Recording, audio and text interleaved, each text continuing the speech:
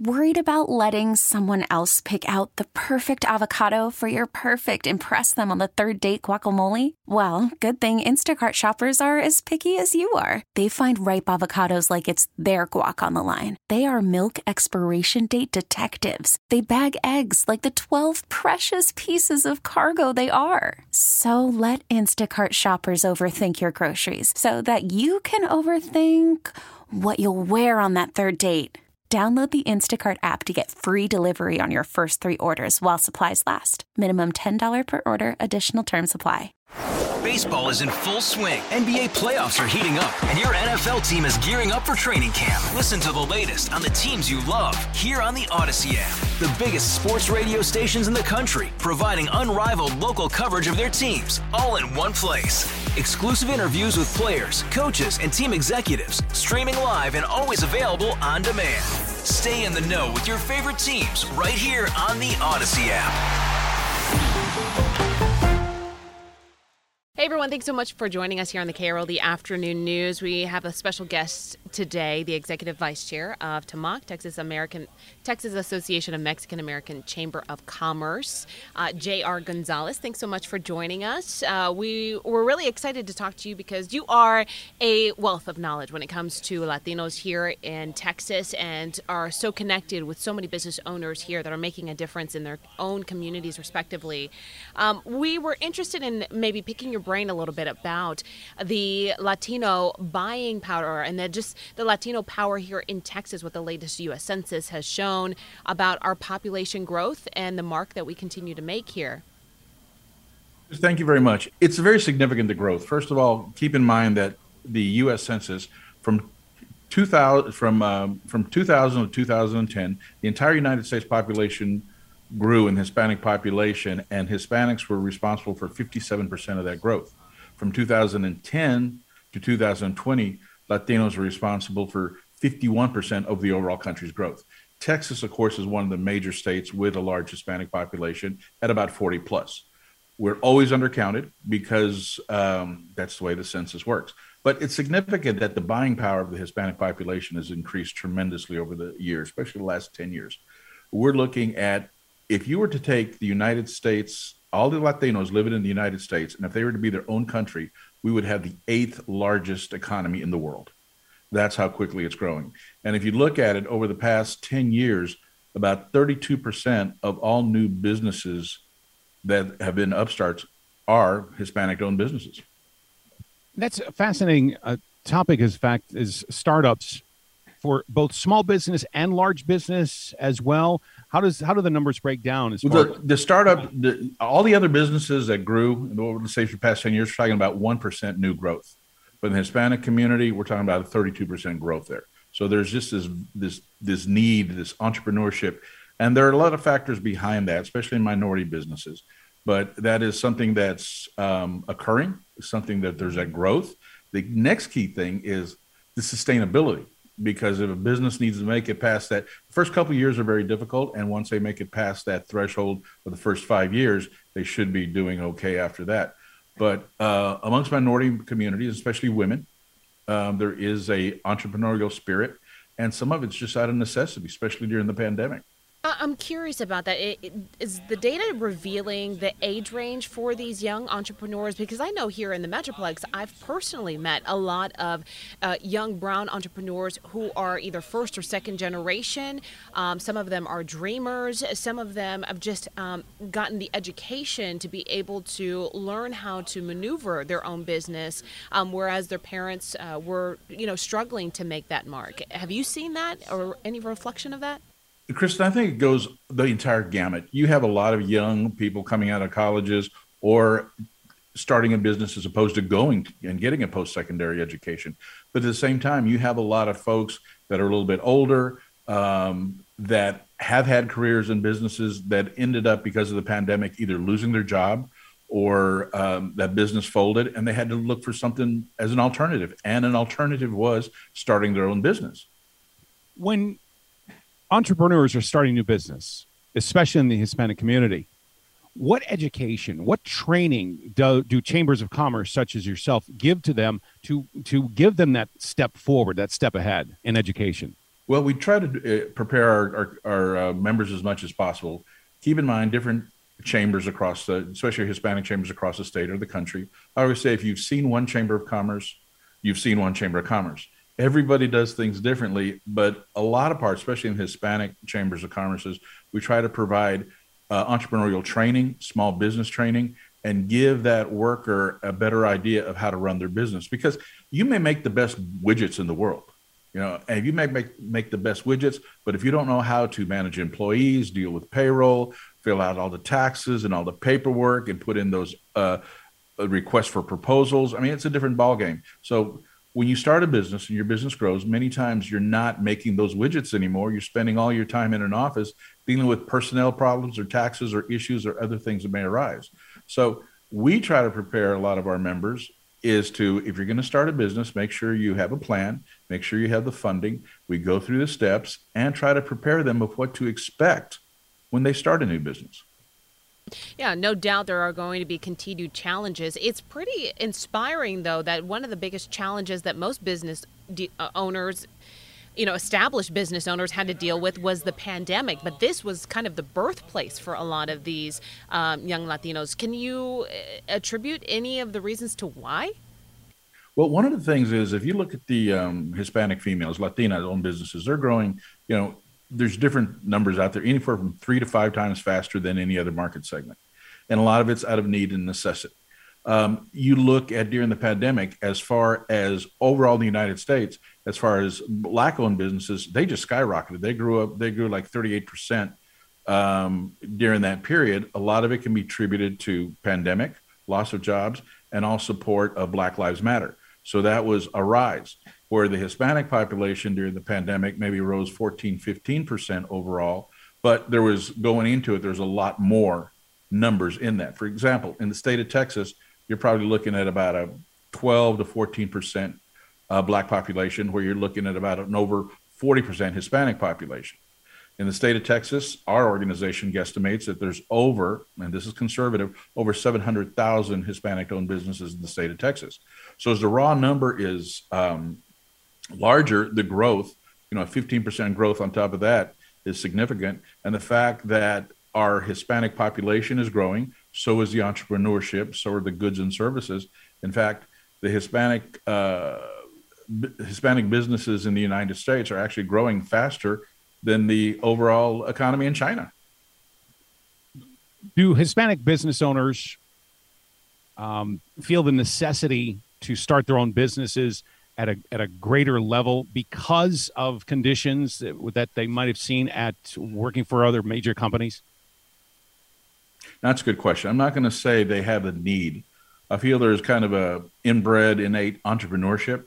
And then you're also looking at generational issues. If you look at somebody who is first generation, second generation, or somebody who may have arrived recently who had a business or a business background in another country, and then their kids, they see it. A lot of folks take on jobs from, and keep in mind, when you're talking about Hispanic-owned businesses or minority-owned businesses, it's not just all restaurants and landscaping. I mean, there's artists, there's graphic artists, there's lawyers, there's professionals, there's architects. I mean, it includes the entire gamut. But I'm looking at, there's a lot, because whether you like to face it or not, there's still some obstacles in this country. And a lot of folks, especially people of color, can only move up so far. And then 2, it's very realistic. If you're a minority-owned businesses, access to capital is much more difficult. And that's a whole nother story. So what I'm looking at, to answer your question, I think that there is not necessarily there's the natural willingness to want to start a business, but some of it comes out of need, because why should I do this for somebody else when I can do it on my own and make a lot more money and to be able to support my family in a better lifestyle? You touched a little bit on the misconceptions of Latino businesses. How does the rest of the state, what is the level of seriousness that they're taking on this growth? Is there any reflection of that? You just recently went to a legislation summit. Are we seeing the higher beings here in the state, the higher ups, taking this into consideration? They have no choice but to take it into consideration. Let's look at the population of Texas. When I said conservative, the Census Bureau always undercounts the Hispanic population and people of color. This past year, even more so. with the census being cut off early, with the pandemic, there wasn't an accurate count. But even with that count, we're talking well over 40%. Texas, since 2004, has been a majority minority state, but there's not a whole lot of talk about that. But now that the Hispanic population well exceeds 40%, let me ask you this question. If you're a business owner, if you're a politician, if you're somebody in any position of influence, you can't afford to ignore over 40% of the population in the state that you live in. That's your customer, that's your worker, that's your future manager. You have to start paying attention to that. And as the Hispanic education level of young people are starting to become more and more, it's the educational attainment is growing higher, but also is the fact that a lot of these folks are either going and getting associate degrees, learning some technical training, and going out and starting their own businesses. So can it be ignored? I say no, because you have no choice. If you're going to be successful in business in the future, or be successful at anything, especially in the state of Texas, you need to make sure that you pay attention to the Hispanic population, its growth, and its needs. An article in Forbes talked about the state of entrepreneurship in the Latino community, and it points out one very large area is in the tech sector, and a lot of people underestimate that. Very true. One of the things, in fact, right there in Dallas, you got a tech firm that I'm very impressed with. They are a digital marketing company, and their home office is based out of Nicaragua. And they're sitting over there, and they are just booming. They actually franchised digital marketing company, and they are just growing tremendously. You have the one based there in Dallas has over 200 employees right now, and they're really growing. So the tech industry is something that does not surprise me, because when you start looking at psychographics of Latino population, bells and whistles and technology has always been something that we've been attracted to. You start learning at an early age, you start using it. It's kind of like they're going, well, Latinos and Hispanics were downloading stuff and, a lot at a quicker rate earlier on than everybody else. It's just because you see those opportunities, start playing with the technology. But you're absolutely right. As far as technology, in fact, you have another gentleman who lives in your area. His name is Angel Munoz, and he has a product called Beacon, and it's Beacon X, and he's about to come out. He is just a serial entrepreneur. The man has gotten video technology platforms such as the one we're on right now, and he's taken that to another level. He has 4 patents pending. They just offered to buy him out for $80 million, and he said, "No, thank you. I'm still going." So there are a lot of Latinos in the high tech industry, not only in the industry itself, but being innovative and creating new ways of doing things. What is something that you would like to see change with all of this new information about, not new information, but growing information? It's not that this is anything new. This is just a continued progress. What is something that you would like to see change so that people are realizing this more? I think one of the things I like to see change is not so much, the facts are the facts. Growth is growth. What I'd like to see is more people become aware of those facts and not try to dismiss them or demonize an entire population because of rhetoric or something they see on a talking head on a cable news program. Because as you look at it, sure, any society has its issues. But as the Hispanic population continues to grow, and let me be very clear, the growth is not due to immigration. The majority of the growth is due to natural childbirth, a growing population. In fact, the last census will show us that nobody's trying to cancel anybody out. The Hispanic population is average age is so much younger. Hispanics they used to be 27, now they're now about like 32, I think. Overall, the Hispanic population skews much younger than the general market.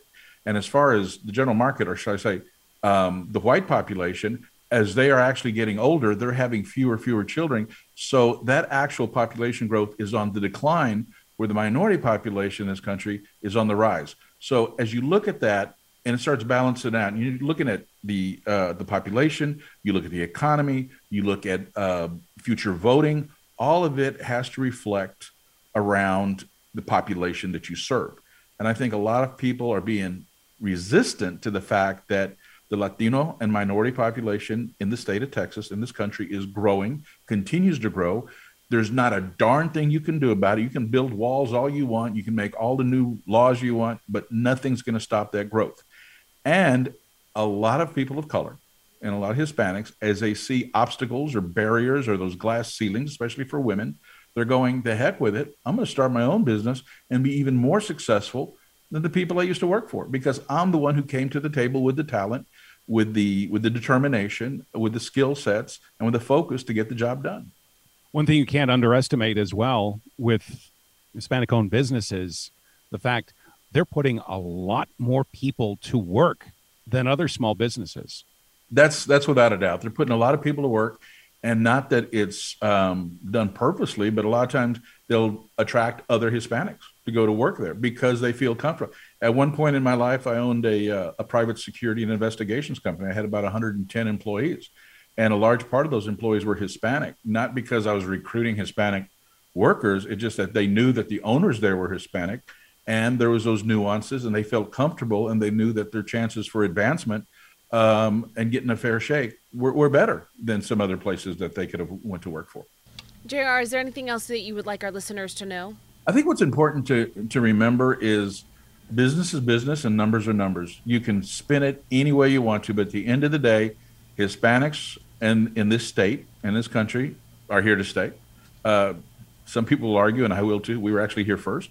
But the point being is that we're becoming a very integral part of not only society, but the economy.